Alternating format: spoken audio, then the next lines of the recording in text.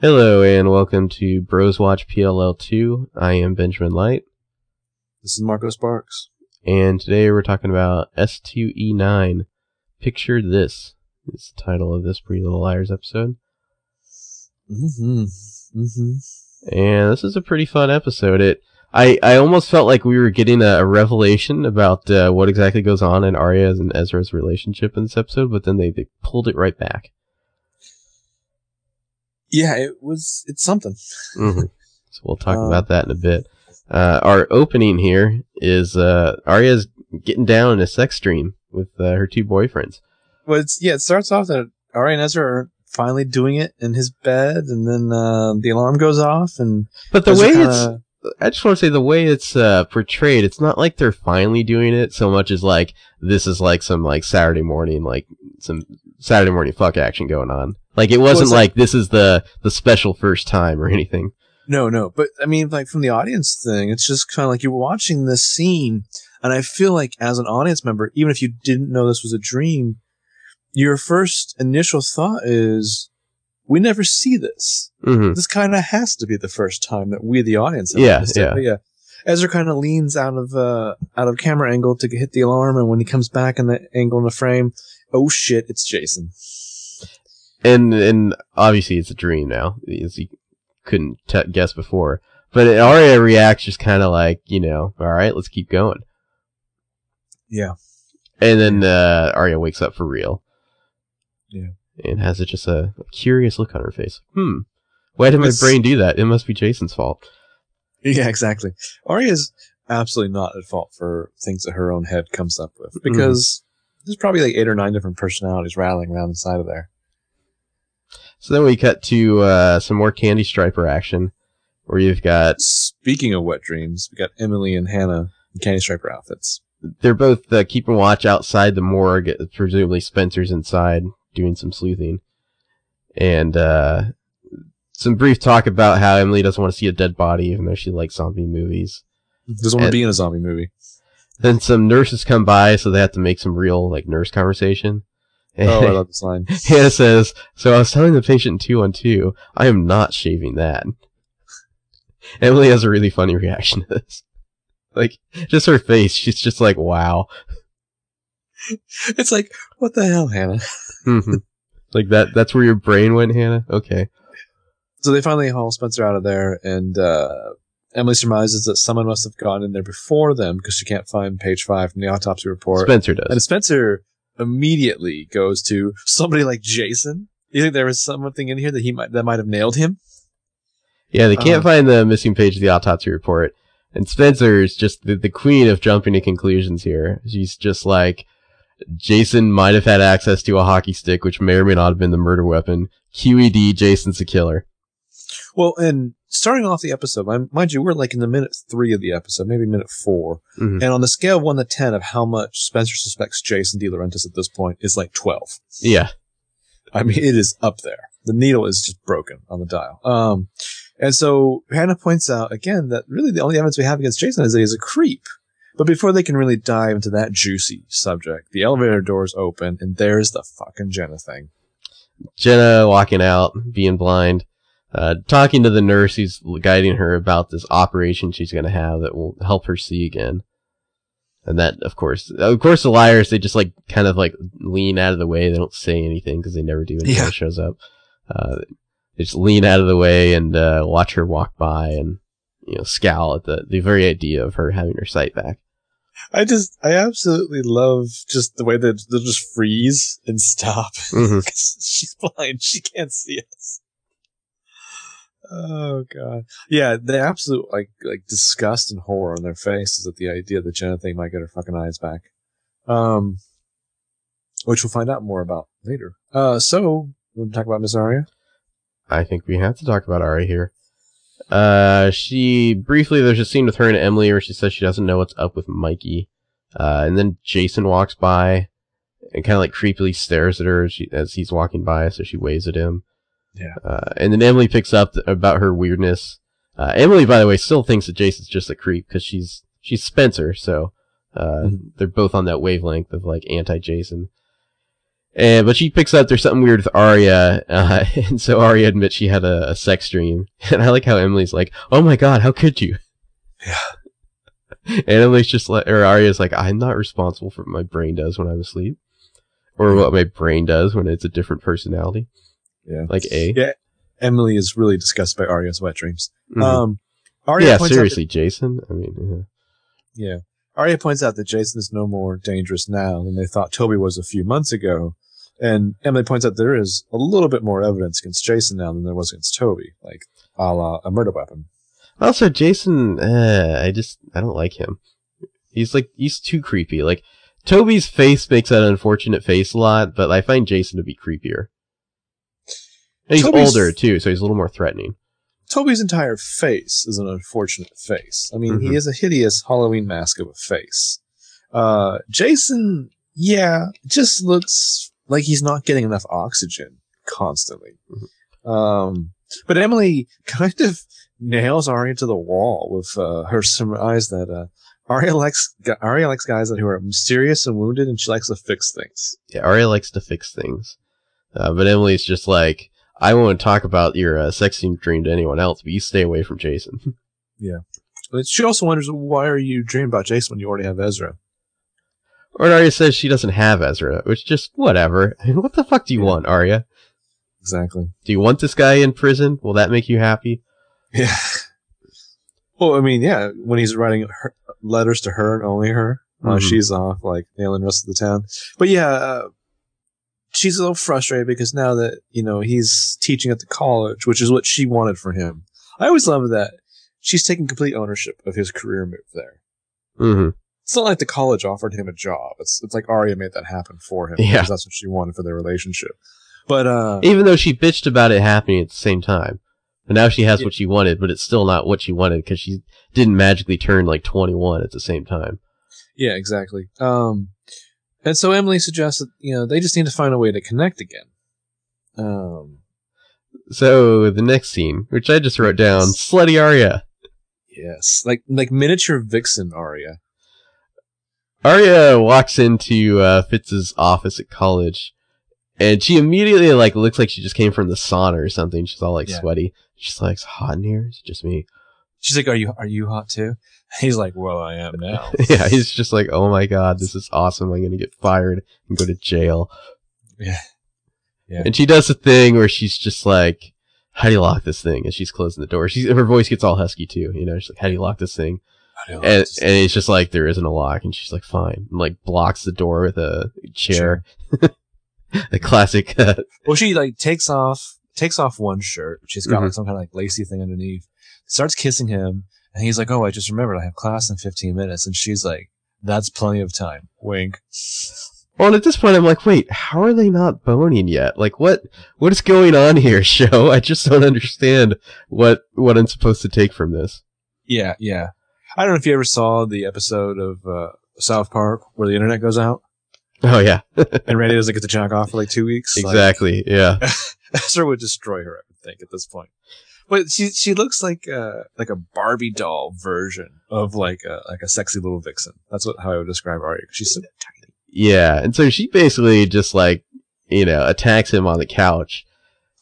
And then it just cuts away, and it's like, well, what the hell are we supposed to assume happened at the end of that scene? Exactly. Well, but what's interesting too is for the first at least 30 seconds to 1 minute of that scene, it's only a 2-minute scene at that. You're really thinking this is another dream sequence. Oh, exactly. I had that written down. That he's about to turn into Jason again because she seems so incredibly out of character. She's cartoonishly horny, and you're just like, all right, this is a dream too. Where's the turn gonna come in here where suddenly it's Jason, and you're like, no, wait, that wasn't a dream. You just cut away from that scene. I don't understand. Or if the show was really bold, Arya would turn into Jason. Yeah. But yeah, you're thinking through the whole scene that's just another dream sequence, and then apparently it isn't. You're like, what the hell's going on in that relationship sexually? Yeah, you're wondering what's going on, and especially the way the scene ends. But they further throw a wrinkle in that later. But so anyway, so the next scene is Ezra's presumably coming back from the class they had to go. Oh no, there's one other scene where Arya's on the phone with Emily about something that A is going to make Emily do. And Arya, she throws out this claim that A has messed with her relationship too. Nope. This is not supported in the text. Except for when A gets Noel Collins suspended. Yeah. A has only intervened in Arya's relationship once, and that was to help them. So, yeah, I find that suspicious. I also find the way she asks how Emily's stomach is a little bit suspicious. Yeah. Like, she changed the subject, like, how's your stomach? Well, she's not. Granted, she's not emoting at all throughout this entire like interactions with Emily in this episode. But no, she's not at all like sympathetic to what Emily's going through. I mean, Emily's going through some serious shit in this episode, and Arya's just kind of like, I've got Ezra, and I'm also boning Jason in my dreams. Yeah, A has Emily over the proverbial barrel here, and Arya's just like, yep, that's what it sounds like. Sounds like you're fucked. Yeah, exactly. I'm no gynecologist, but you're fucked. So after she gets off the phone there, Ezra comes back as Arya's like putting out a bunch of like shit she got from the vending machines. And she's like, oh, we can finish our talk now. And Ezra's like, is that what that was before? What? Yeah. Well, he's like basically saying like, what's up with you being like so horny all of a sudden? And she's just like, she's like, nothing at all. Why don't you decant the cream soda? Which just, man, that is just so awful. Just, this might be one of the worst things Arya's ever said. Yeah, the trying to act like this is a romantic adult dinner that came from a vending machine. And she's camped out hidden in the office of her lover who's way too old for her. But Ezra, he's suspicious here about what's going on with this crazy chick he's dating. But I think what I can only assume is like all the BJs he's getting are making all those concerns go away. I mean, how else do you explain that, really? I don't think he's getting BJs, though. I think he's getting HJs, because I think Arya wants to see more clearly the look on his face. Yeah, she'd probably give him me an HJ. Yeah, mean. That. That's the thing. Lots of like that right there. You wouldn't. Yeah, lots of clapping and stuff, like smacking it. Mm-hmm. Maybe putting it in a drawer, making it hurt. slamming the drawer. Mm-hmm. Yeah, Arya stepping on it. Oh. Like Japanese shit. That's what Arya's doing. Because she looks like an anime character. Mm-hmm. Yeah. So, oh wow, thank you. Any soup you'd like to slurp? So then we have another scene where it starts off with Arya and Ezra in bed. Well, this is where it gets really confusing, because Arya says, this is so worth the wait. And exactly. You're like, wait, what? Like, it really seemed like you banged in the last scene, but now you're saying that you didn't. I'm so confused. It's like the writers are looking at the audience, and we know we're 1/3 of the way through our second season, and you're wondering if these two are having sex, and we're aware that you're curious, and we're just going to kick that question down the road a few more weeks. So apparently the word for God here is that they were intentionally making it vague at first, but it would be cleared up later in season 2, is what the writer said at one point. Mm-hmm. The showrunner, to be specific. Because they're clearly not having sex. Well, I mean, that line would seem to indicate that no, they haven't yet. They've been waiting. Yeah. So me and HJs, I guess, is what we're assuming.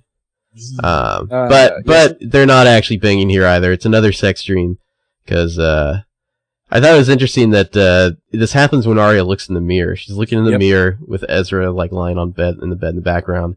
He looks down and looks back up, and now it's Jason behind her. And he says to her in the dream, "You can't stop thinking about me, can you?" And then she wakes up. Well, the interesting is there's actually a cut there where it's not like all one shot. Like, she looks up and it cuts to a different angle. So it's like an angle from the right and then an angle from the left, which to me is a hint at her dissociative disorder. And then she wakes up in bed, big, wide, shocked eyes, and then there's a ding-dong doorbell wet. There's a look on her face that says she wasn't entirely not enjoying that dream. Exactly.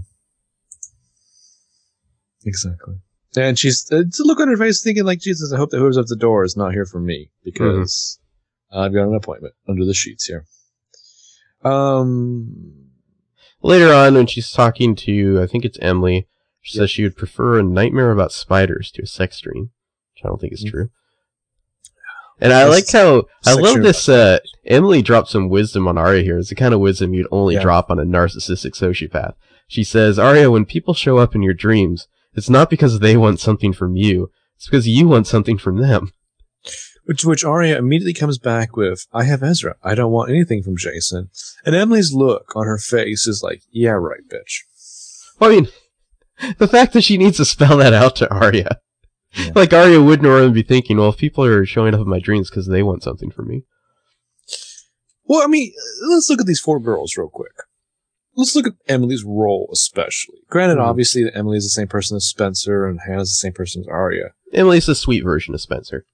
Yeah, but I mean, Emily, let's say that Emily wants to say to one of the other girls, hey, I know we're all friends and all, we don't really talk about this, but Arya's a total fucking psychopath, right? Right?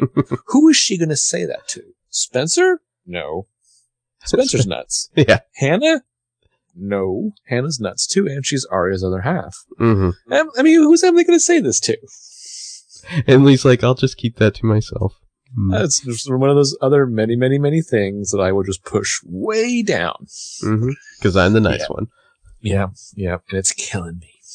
So then we cut over to like another subplot, which is kind of interesting because I feel like this subplot kind of started like halfway through the episode. It seemed weird to me in a way. But yeah, Ella and Byron are worrying about Mike. What's going on with him? And Ella's talking to Mike's guidance counselor on the phone about how her and Byron are going to kind of take turns, like making sure they're always around Mike, keeping him home from school.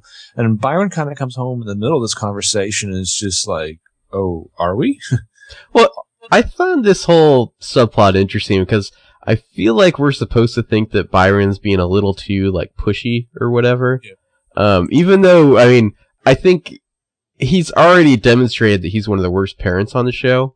And yet, in this particular instance, I do kind of feel like he's right. But it's like he has no ground to stand on. He's already been presented as so compromised that, like, we're just not prone to trusting him, even when he's, like, trying to, like, do the good parenting job. Right. Well, so as I understand it, the classic 2-parent, man-woman parent model is supposedly that the mother is supposed to hold the child close and give it the comfort of home, the safety of home.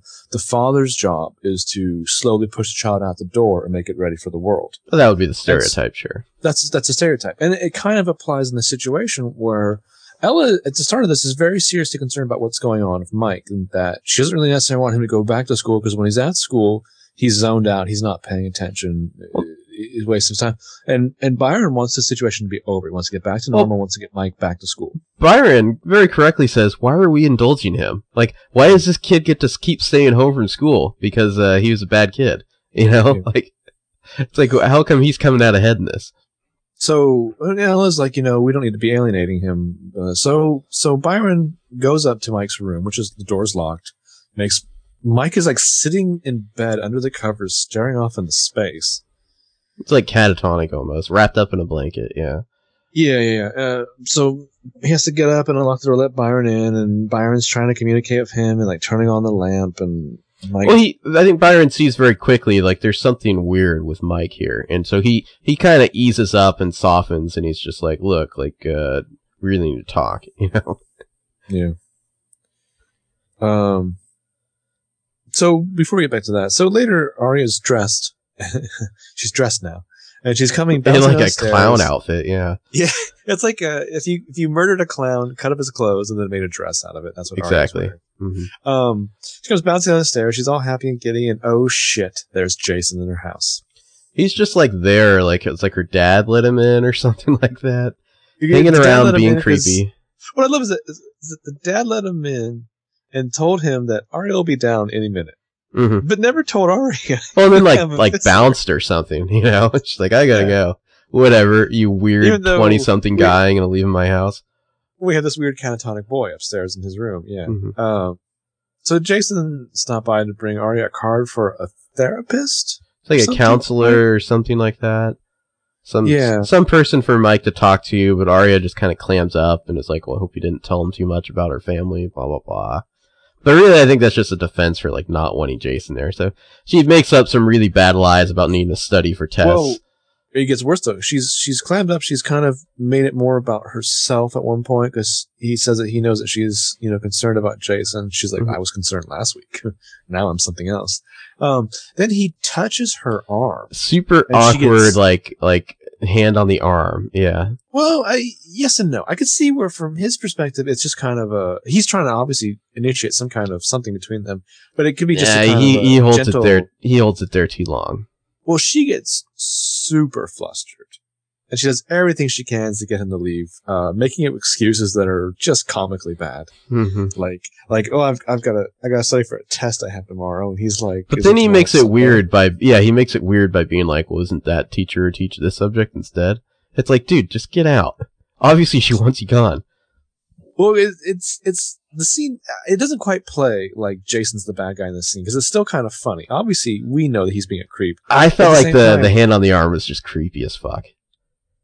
What I mean is that you might as well given like Arya a bunch of plates that she's trying to like juggle, and she keeps like for fear she's going to drop them all or something, because that's how ridiculous she is. She eventually pushes him out the door. She's like got all of her books that she needs to study from one hand.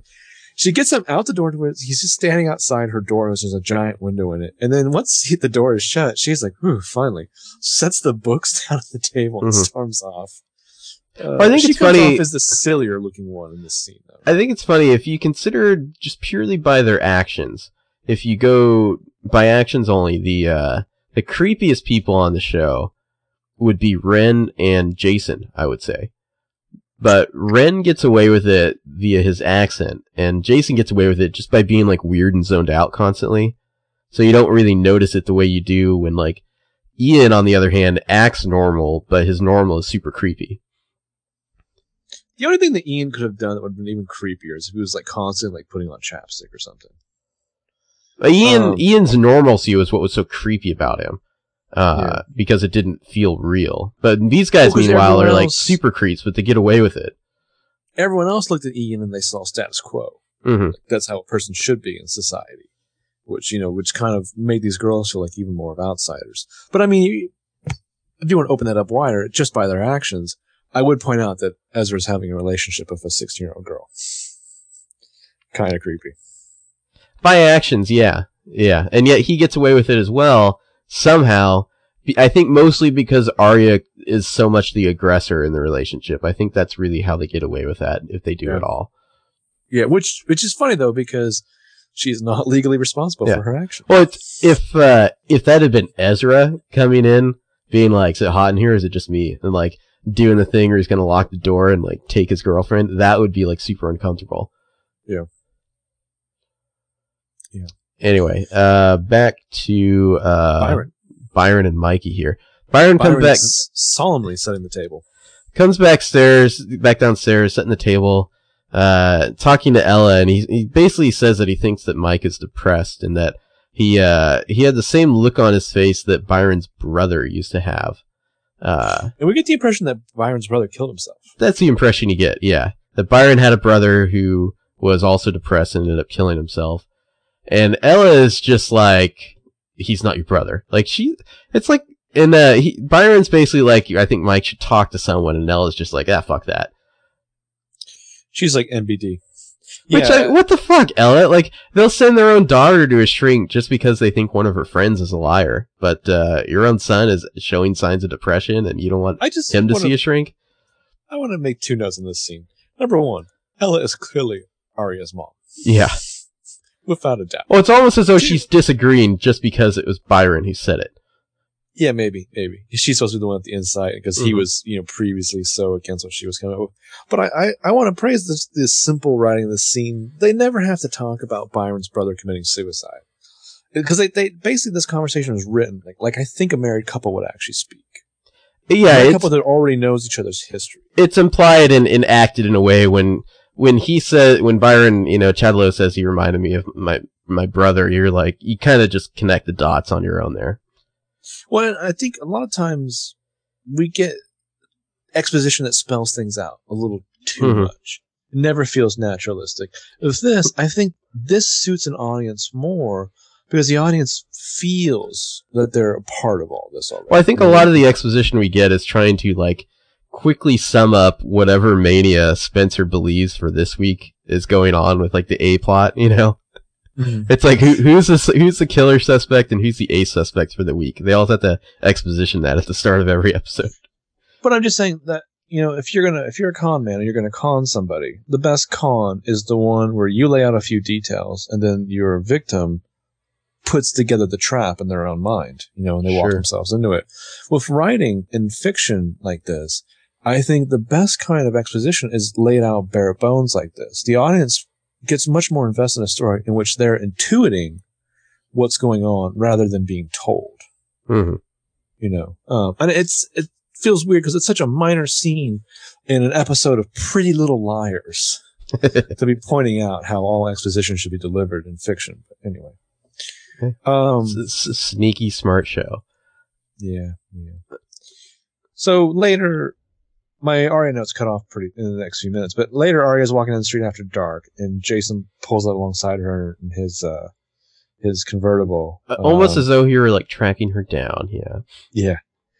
We'll get into this, but he mentions that he had to go buy a padlock for his shed since someone broke into it. And so she's immediately like, well, it wasn't Mike. Mm-hmm. He's been in his room for a while. Meanwhile, we find out that cut to across the street. Garrett and Jenna are parked down the street watching them from Garrett's car. And Jenna's worried that Arya and Jason are going to hook up and that Arya will start asking questions about that night and that Jason might remember something. But what's so wonderful with the scenes that Garrett has to tell Jenna everything that's going on because she's blind. And eventually she's just like, you know what? Forget it. I'll have my sight back soon. And then I'll have all my powers. Yeah, she's like, I'll be able to see for myself. Mm-hmm. And Garrett's just like, hey, Jenna, that really hurts my feelings. You know that this is the only thing I'm good for here is telling you what's happening. And she's like, don't think I'm not aware of that. Yeah. And so then Jason very creepily acknowledges that he's not just concerned about Arya's brother. He cares about her too. And he like really creepily kisses her. And she lets this happen. And she lets him kiss her. And then she puts up the stop sign. She's like, This isn't right. I'm not available. It's almost like that whole thing. She let it all go down just to know that it was there. And then she could say no. I think that if, there had been something more in that kiss, I think Arya could have been convinced. She's a girl who likes to have her options, but nope, no spice there or whatever. So she was like, yeah, sorry. And so that's about the end of Arya. We'll pick up stuff related to her later. But let's talk about Hannah. Please. Hannah's been avoiding her dad's calls about the wedding. Apparently, the new stepmom wants her to be a bridesmaid, and Hannah's not interested. So she's still pissed at her dad. Well, the impression that we get is that it's not like Isabella, the stepmom-to-be, has asked her, will you be a bridesmaid? It's more of an about, when are you available for a fitting for your dress? Mm-hmm. I guess it would be assumed. Mm. I don't know. I hate weddings. We'd have to ask Peanut about that. Yeah. So, turns out that guy that's been following Caleb around is a PI for Caleb's mom. Caleb's mom has been looking for Caleb, and later on, I should say Hannah's stuff's pretty short in this, so we're probably gonna rush over this pretty quickly. Later on, they've Googled Caleb's mom. They find out that she's rich and lives in Montecito, California. Claudia Dawson. She has 2 kids, so Caleb has 2 half brothers apparently. And Hannah points out that she's really pretty. Hannah's she's trying not to, but she's kind of being a neg here. Yeah. She can't help but say kind of negative things at each detail that Caleb happens upon. And so Caleb he's just kind of his mind's all over, and he's like, let's get some food. And he's like, oh, you know what? I'll go pick some up. He leaves. Never comes back. Yeah. Yeah, he's bounced. So later on, she finds him in a pretty creepy looking playground, I thought, as he's just kind of sitting on the swings of his thoughts. And she sits with him and they talk. He's upset that his mom went out and had 2 other sons while he was in foster homes. And never came back to get him until now. He wants nothing to do with the mom. He doesn't want to go find her. Doesn't want to find out these details. So Hannah kind of preaches to him that he needs to at least hear her out, so he'll know what's going on, and that she better to know than just be left wondering the whole time. Yeah, she points out that the worst thing that could happen from him meeting her is that he never has to talk to her again, and the best thing that could happen is that he might actually get to know her, which is not bad advice. And you can tell it's painting Hannah to give this advice because she knows where this is going to lead. And sure enough, the next time we see Caleb, he shows up to tell Hannah that he did call his mom and they had a really good conversation. He's not coming over to watch the Katy Perry concert. No, he's coming over to say goodbye because he's leaving right now because his mom booked him a flight and a driver and everything to go to the airport. Which is crazy. Oh, the mom's rich apparently, so it's like she's flaunting the richness. It's not even like you catch a flight tomorrow. Hey, now, Caleb paid his dues, and Caleb's sporting some manly tears in this scene. Yeah, he's waited 12 years. He doesn't want to wait one more day. Mm-hmm. But you could also say you waited 12 years. He could wait another day. Just saying, Caleb. Although I too would bail on a Katy Perry concert for sure.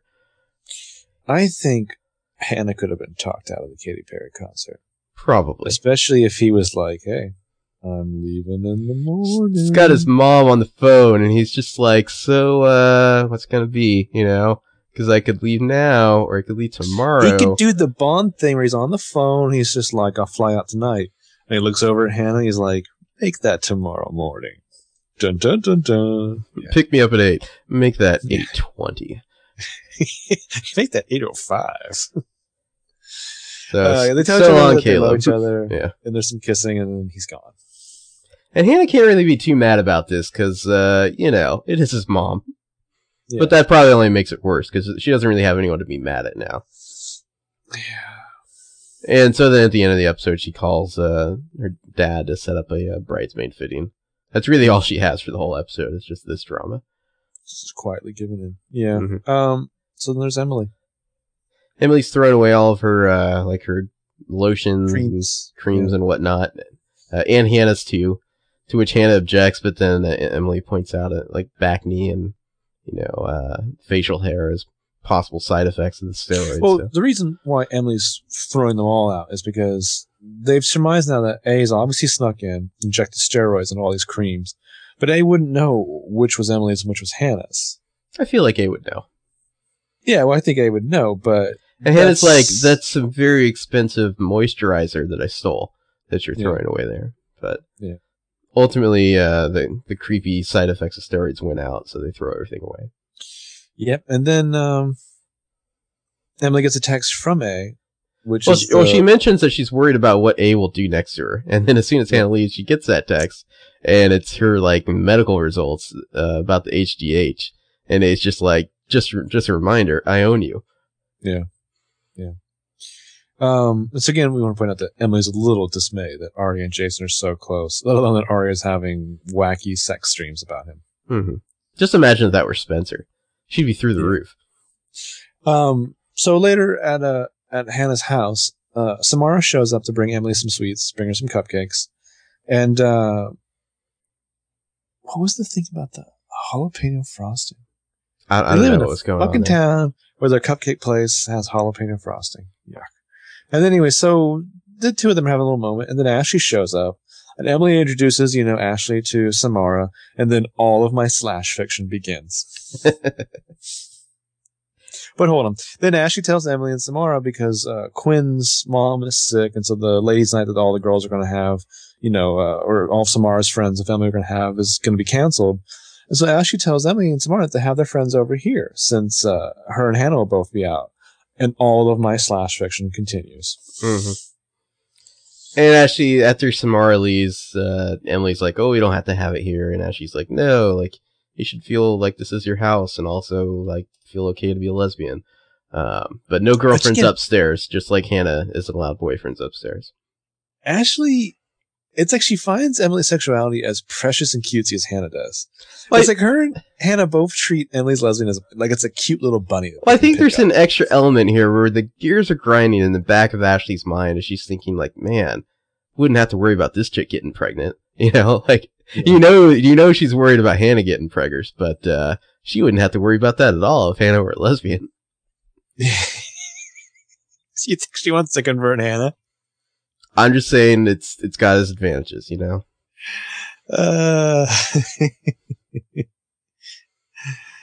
And all of my slash fiction continues. So, lesbian poker night. You got some quirky hats, some quirky hairdos. Playing poker for cash. These are the lesbian names in this scene. There's a Zoe, a Quinn, a Samara, and a Bianca. All right, those are some power lesbians there. Zoe just seemed like that kind of spot where like trashy meets Russian. Yeah, platinum blonde, a little too dumb, too something. Yeah. At one point, Emily gets up from the poker game after she's just been winning because she's like the super lesbian. Mm-hmm. She's serving the cupcakes up that Samara brought her earlier, and we get a nice little shot to let us know that she's being spied on through the window. How could you not know like how to play a flush if you're playing poker? I just don't understand. Yeah, Emily has to point out to Zoe like what card she should hold on to try to go for a flush. Yeah. So as she's getting this stuff, Emily gets a text from A, which says, "If Zoe leaves without your digits, your lab results go viral." I like how A works. It's just like, yeah, I'm gonna force you to try to go around the back on your own girlfriend here with one of her friends. So this is where Emily, panicking, calls Arya. And Arya's just like, yep, you're fucked. Yeah. Well, Arya's the only nugget of advice that Arya gives her, which is bullshit, is, Emily, you're playing poker. Bluff. Well, there are ways he could have accomplished this subtly. That is not how Emily proceeds. So eventually, like, Emily's just like, oh, another round, girls. And they're like, no, we gotta go. We've been playing forever, because she's like trying to drag it out. So all the girls are going to take off. Well, she gets another text from A. Another text from A just reminding her that what she better do. Yeah. So she basically is like, after Samara leaves, she's like, oh, Zoe, you forgot this. And Zoe's like, what? And she's like, my number. And like, it's so awkward and like totally feels like she's hitting on her. This could, you could have been like, hey, that was fun. Like, we should hang out sometime. Here's my number, both Zoe and like other chick at the same time. So it's not awkward. But no, Emily's not good at these things. And across the room, Quinn catches her, sees her, gives Sneers. her this gotcha bitch look. Mm-hmm. I'm looking at the picture of the lesbian poker night. The one girl was wearing flannel and like a pork pie hat, which is... That's Bianca. Yeah. That's classic lesbian look. I'm looking at Zoe's attire. Zoe is wearing like a dirty cast-off version of something Arya might have she's got like Arya's hand-me-downs there. Yeah, cut off like cut off jean shorts and like one of those big weirdo belts. Mm-hmm. Yeah. So that was awkward, and Quinn, Samara's friend, totally noticed. So then Emily's talking to Arya some more, and Arya's like, "Oh, I'm sure it wasn't as bad as it looked." It's like, yeah, it was. You want Emily to like say to Arya, "Why do I even talk to you?" Seriously. So Samara's the next time we see her. Since Arya then changes the subject back to her wet dreams about Jason. Exactly. So the next day, Samara is talking to Emily. She's pissed. And she's like, is this like revenge for the fashion show thing? Like, what the hell's wrong with you? You're like totally like going behind my back to hit on my friends. It's creepy. Well, she's like, yeah, if you're going to date other women, date other women. Don't date my fucking friends. Yeah. And Emily just lies really poorly about her motives. She's just like, oh, I just thought we could hang out sometime. I want to be friends with your friends. And Samara says, until you give me a real answer, I can't do this anymore. Samara. Which is a good point, because Emily's excuse is not a bad excuse. She just delivers it shittily. Well, and she delivered the initial number giving out shittily. If she'd done it properly, she could have pulled it off, no problem at all. But Emily's obviously not the good liar. No, she's not a smooth, suave, lesbian, man-eater or woman-eater. Arya would have pulled that off like a champ. Maybe Arya would have tripped and fallen the way into it, though. Mm-hmm. So I think that might be the last we see of Samara, which is too bad because she was obviously like too sensible for Emily to hang around long term. Well, it was very interesting too because I think Samara went to like a private school, but it might have also been like a college. It was a high school, but it was like another school, not the same one. But it seemed like it was a private school, where she had it was like a prep school maybe or something like that. Yeah, they had like dorms and a curfew, and they referred to it as campus. They had to be back on campus. Mm-hmm. So the second main event, which is Spencer. Yes, good old Spencer. Spencer's been doing some digging on what the Jenna thing is up to. Meaning, she's been talking to her boyfriend, Toby. It's funny that both you and I left the discussion of Jenna for Spencer. I guess our minds think alike there, so. I like that they're having this conversation about Jenna thing. Well, Jenna thing is like 10 feet away at the next table, you know? Yeah. And they're not exactly lowering their voices. Nope. Nope. So Jenna thing needs to take some more tests to see if she qualifies for a cornea transplant, where they like cut a little flap and replace your cornea. And Spencer's fine talking about this. The other liars are kind of creeped out by it. Yeah. Spencer's not happy about this development, though, and she points out that Jenna could aim a gun if she had her sight. Well, she points out, too, this is where, for a moment there, I think you kind of have to lose all sympathy whatsoever for our liars, because Spencer points out that Jenna hasn't come after them for blinding her, because Jenna thinks that they have Allison's tapes. Mm-hmm. They don't have them anymore. And Jenna will have a much easier time discovering that when she can see again. Well, and both Hannah and Arya are like, so does this like let us off the hook if she can see again? And Spencer's like, no. Like, she even gives a metaphor that if you break somebody's arm, even if that arm heals, you can still go to jail for breaking that arm. Yeah. And then Spencer points out that not only that, like you said with the gun thing, Jenna's going to be a lot scarier when she has all 5 senses. All of her powers.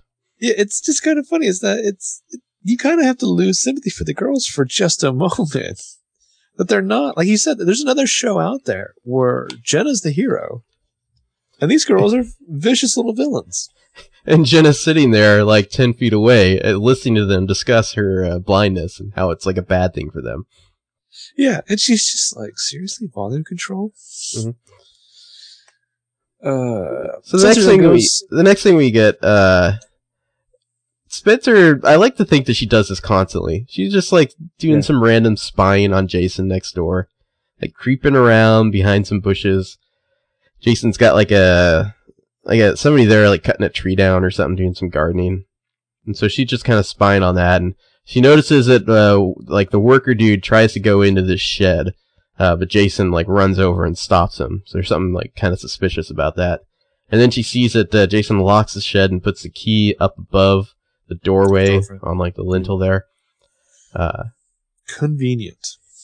And Spencer just eyes narrow, you know, as she ducks away, her spying successful for the day. So later Spencer's in her house. She's sitting on her stair. She's calling Hannah and telling her everything that she's seen. I love the way she sits on the stairs. She's convinced that Jason's hiding something there. Which, first of all, just because of the way so many episodes of season 1 started, if I was Spencer and I suddenly inherited that house, the first thing I would do is tear those stairs out of that house. Because every time Spencer comes down those stairs, something terrible is happening. I love the way she's sitting on the stairs. She's kind of sideways on the stairs with like her long legs like propped up against the railing. It's just an interesting way for her to have a conversation. Well, I think she's like sitting like metaphorically halfway between trouble and even more trouble. Mm-hmm. So later in the kitchen, Spencer's filling in Veronica on all of the shenanigans of that hockey stick, and Veronica is backing up Spencer's dad, suggesting that maybe he thought Ian planted it there to frame Spencer. It's not quite organic, though. It really seems like Veronica's covering something. Although that would be a good explanation, all things considered. She's a lawyer. Yeah. Veronica's a good lawyer. Yeah. Spencer asks her mom why her dad is so upset that Jason is back, and Veronica says that all she needs to know is that the De Laurentiis family is not to be trusted, Jason included. Yeah. Which is both like setting off alarm bells with Spencer and confirming everything. Exactly. I want to point out too, she had to call Hannah in that last scene because Arya was getting busy. Yeah.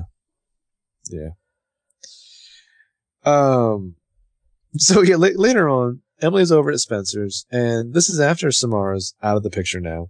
Mm-hmm. And she is staring at a picture of Samara on her phone like a drooling creep. And Spencer's just like, get over it, bitch. Yeah. Well, she's just like, this is seriously weird. We have other shenanigans to work on here. They're waiting for Veronica to leave so the two of them can sneak off to Jason's. But Spencer is extremely impatient here. She's Yeah, like, Spencer's- Mom, there's going to be traffic. And Veronica's like, it's Saturday. And she's like, yeah, but I think they're doing work on the bridge. And her mom's like, no, they're not. I was just there yesterday. Yeah, Veronica knows that Spencer is tense, and Spencer is nervously trying to push her out of the house. But we find out that Melissa's staying at her condo in Philadelphia, and that Veronica's on her way to see her. And Spencer says, you better hurry. You know how Melissa gets when her blood sugar drops. Which I thought was funny because we know how Spencer gets when her blood sugar drops. So as soon as Veronica's gone, Emily's like, what's going on? Do we need to introduce you to decaf? And Spencer's like, no, it's too late for that. Too late for that. Spencer's on a mission. I want to point out, the outfit Spencer's wearing here, it makes her look super skinny. Like, it has it's loose except for in the middle, it has like a tight belt on it. Like, she looks so skinny. Well, plus, a lot of her outfits in this episode, like you said, show off her incredibly long, thin legs. Mm-hmm. So it's time for some B&E at Jason's. We get a new nickname for Spencer here from Emily. Jane Bond? Jane Bond. Because Spencer's just like, don't worry about it, like, Emily, I got this covered, as they like run over, they're sneaking in with like flashlights, and Spencer just what I love about gets the key off the lintel and, opens the door. Well, just the logistics of filming this. When they leave Spencer's house, it seems like it's well lit outside. Mm-hmm. By the time they get over to Jason's shed, it's pitch black dark. I think they had to put on their sneaking around outfits and get flashlights. I would love that there was like a 25-minute gap where they have to go put on special outfits and get their flashlights and stuff. I think you can And maybe assume do that like there a is. photo shoot of selfies while they're doing this. Mm-hmm. Maybe update Instagram that they're doing this. Put on like Emily's special warning- raccoon eye makeup, yeah. Oh, please. Emily is warning Spencer, all my slash fiction begins. Emily is warning Spencer that breaking into the shed is not a great idea. And Spencer's like, it's okay. And Spencer's like, it's too late for that. Yeah. So they discover that Jason's shed is now a dark room. Yeah, that's what's actually going on there, is it's a dark room, which then we can understand why he wouldn't want to let somebody else in and ruin the pictures. During the day. But the pictures that they see, first they see it's a bunch of close-ups of like some bee-stung lips and whatnot, and like some mouths and whatnot. But then they realize that these are all of Arya sleeping. Creepy. Yeah. Yeah, they start going through Jason's camera equipment there. Which I'm is impressed that these for- girls even know what a darkroom is. No. His camera equipment, which is all meant for surveillance, or as Spencer puts it, spying on people. Not just for photography, yeah. Yeah. So they hear Emily noise Emily outside. hypothesizes here that Jason is only getting close to Mike to get close to Arya, which is kind of true, as he says later. Yeah. They hear noise outside. They assume that Jason's home, so they sneak out. They literally run out of the shed moments before Jason comes back. And he goes inside the dark room. Emily leaves her flashlight. Yeah, finds the flashlight there on the floor. Yeah, Jason comes in and sees the flashlight, and then he picks it up, and it does that creepy thing where it kind of jump cuts to a closer zoom of Jason, then jump cuts again Couple to a times. closer zoom Yeah, as he looks super creepy. They're playing around with that a lot, with the camera movements and certain things. Like, again, like the switching angles during the The score is working pretty hard at this point, too. Bum, bum, bum. Yeah. They'll do that one more time in this episode. But yeah, so then we get a scene where Emily and Spencer are at Spencer's house. They're trying to each call one of the other girls Mhm. while talking to each other about how sick Jason is. Oh, and we should point out that the scene where Arya talked to Jason is after they find this stuff. So after they found like all these like weird creep shots of Arya, then there's a scene where Jason kisses Arya, and it's like super weird. And we also know that this is why he needed the padlock for his dark Yeah. room. And we also see that this is where Hannah is so distraught of Caleb being gone that she calls her dad. But so Emily and Spencer, when they can't get a hold of the other girls, they decide to go back to the shed. Of course, because Spencer sees that Jason's gone. Again, car's not in the driveway, so time to go back. This time Because the key is they gone. Well, they figured they can go steal the photos because that's the easiest way to convince Arya that Jason's a creep. Because they know they'll need to convince Arya, yeah. Yeah. This time the key is gone, but the door is open. And they open the door, and the shed is now completely empty, except for that flashlight, which is kind of positioned pointing straight up. Yeah, and on. Which, I don't know how Jason moved those like big-ass like tables out of there that quickly. But well, see, this is where I want to talk about. Okay, so then we get the A tag, where A is in her own dark room, developing pictures taken of Spencer and Emily when they were in Jason's dark room, which, for a moment, meta. Well, so it should be mentioned, when Emily and Spence were first in the dark room, there were like these jump cuts and like noises of a camera shutter, which weren't all just like formalist. I think you're actually supposed to take that as like there was a camera going off in the background while that was happening. So now we see that the camera took a picture of Emily and Spence in the dark room. There's not a ton of room. Once the dark room has been empty, we see there's not a ton of room for where A could have been hiding. So good on you, A. It could have been rigged. It could have just been the camera was like motion rigged or something. My question for you, and maybe we'll find out more in the next episode, is are we led to believe that there's some ambiguity here, that Jason removed all this stuff, or that A maybe removed some of this stuff? That's a good question. They kind I have some thoughts on it, but we can't talk about that right now because it involves spoilers. But that is a good question. Are we supposed to intone that A maybe helped move this darkroom equipment? Like would Jason be surprised if he went back to his darkroom now and saw that everything was gone? I don't know. Yeah, I mean, would he just assume that the same people who broke in before now or did he move it and then just separate from that, A just happens to have their own darkroom, you know? Or Jason moved everything and didn't realize that certain things were stolen by A? We don't know. Could be, yeah. I mean, I could buy that A had some sort of like motion sensor rig set up to take a picture of whoever like came into the darkroom and then just went and retrieved the camera. Yeah, maybe. But that was our A tag. And that was the episode. Fun episode. It almost seemed like we were going to get answers about what exactly is going on in the bedroom with Arya and Ezra, but then it just got murkier. Just the mystery continues. So the next episode, S1E10, Touched by an Angel. The A stood out, obviously. Touched by an angel. And we will talk about that next time. All right, till then.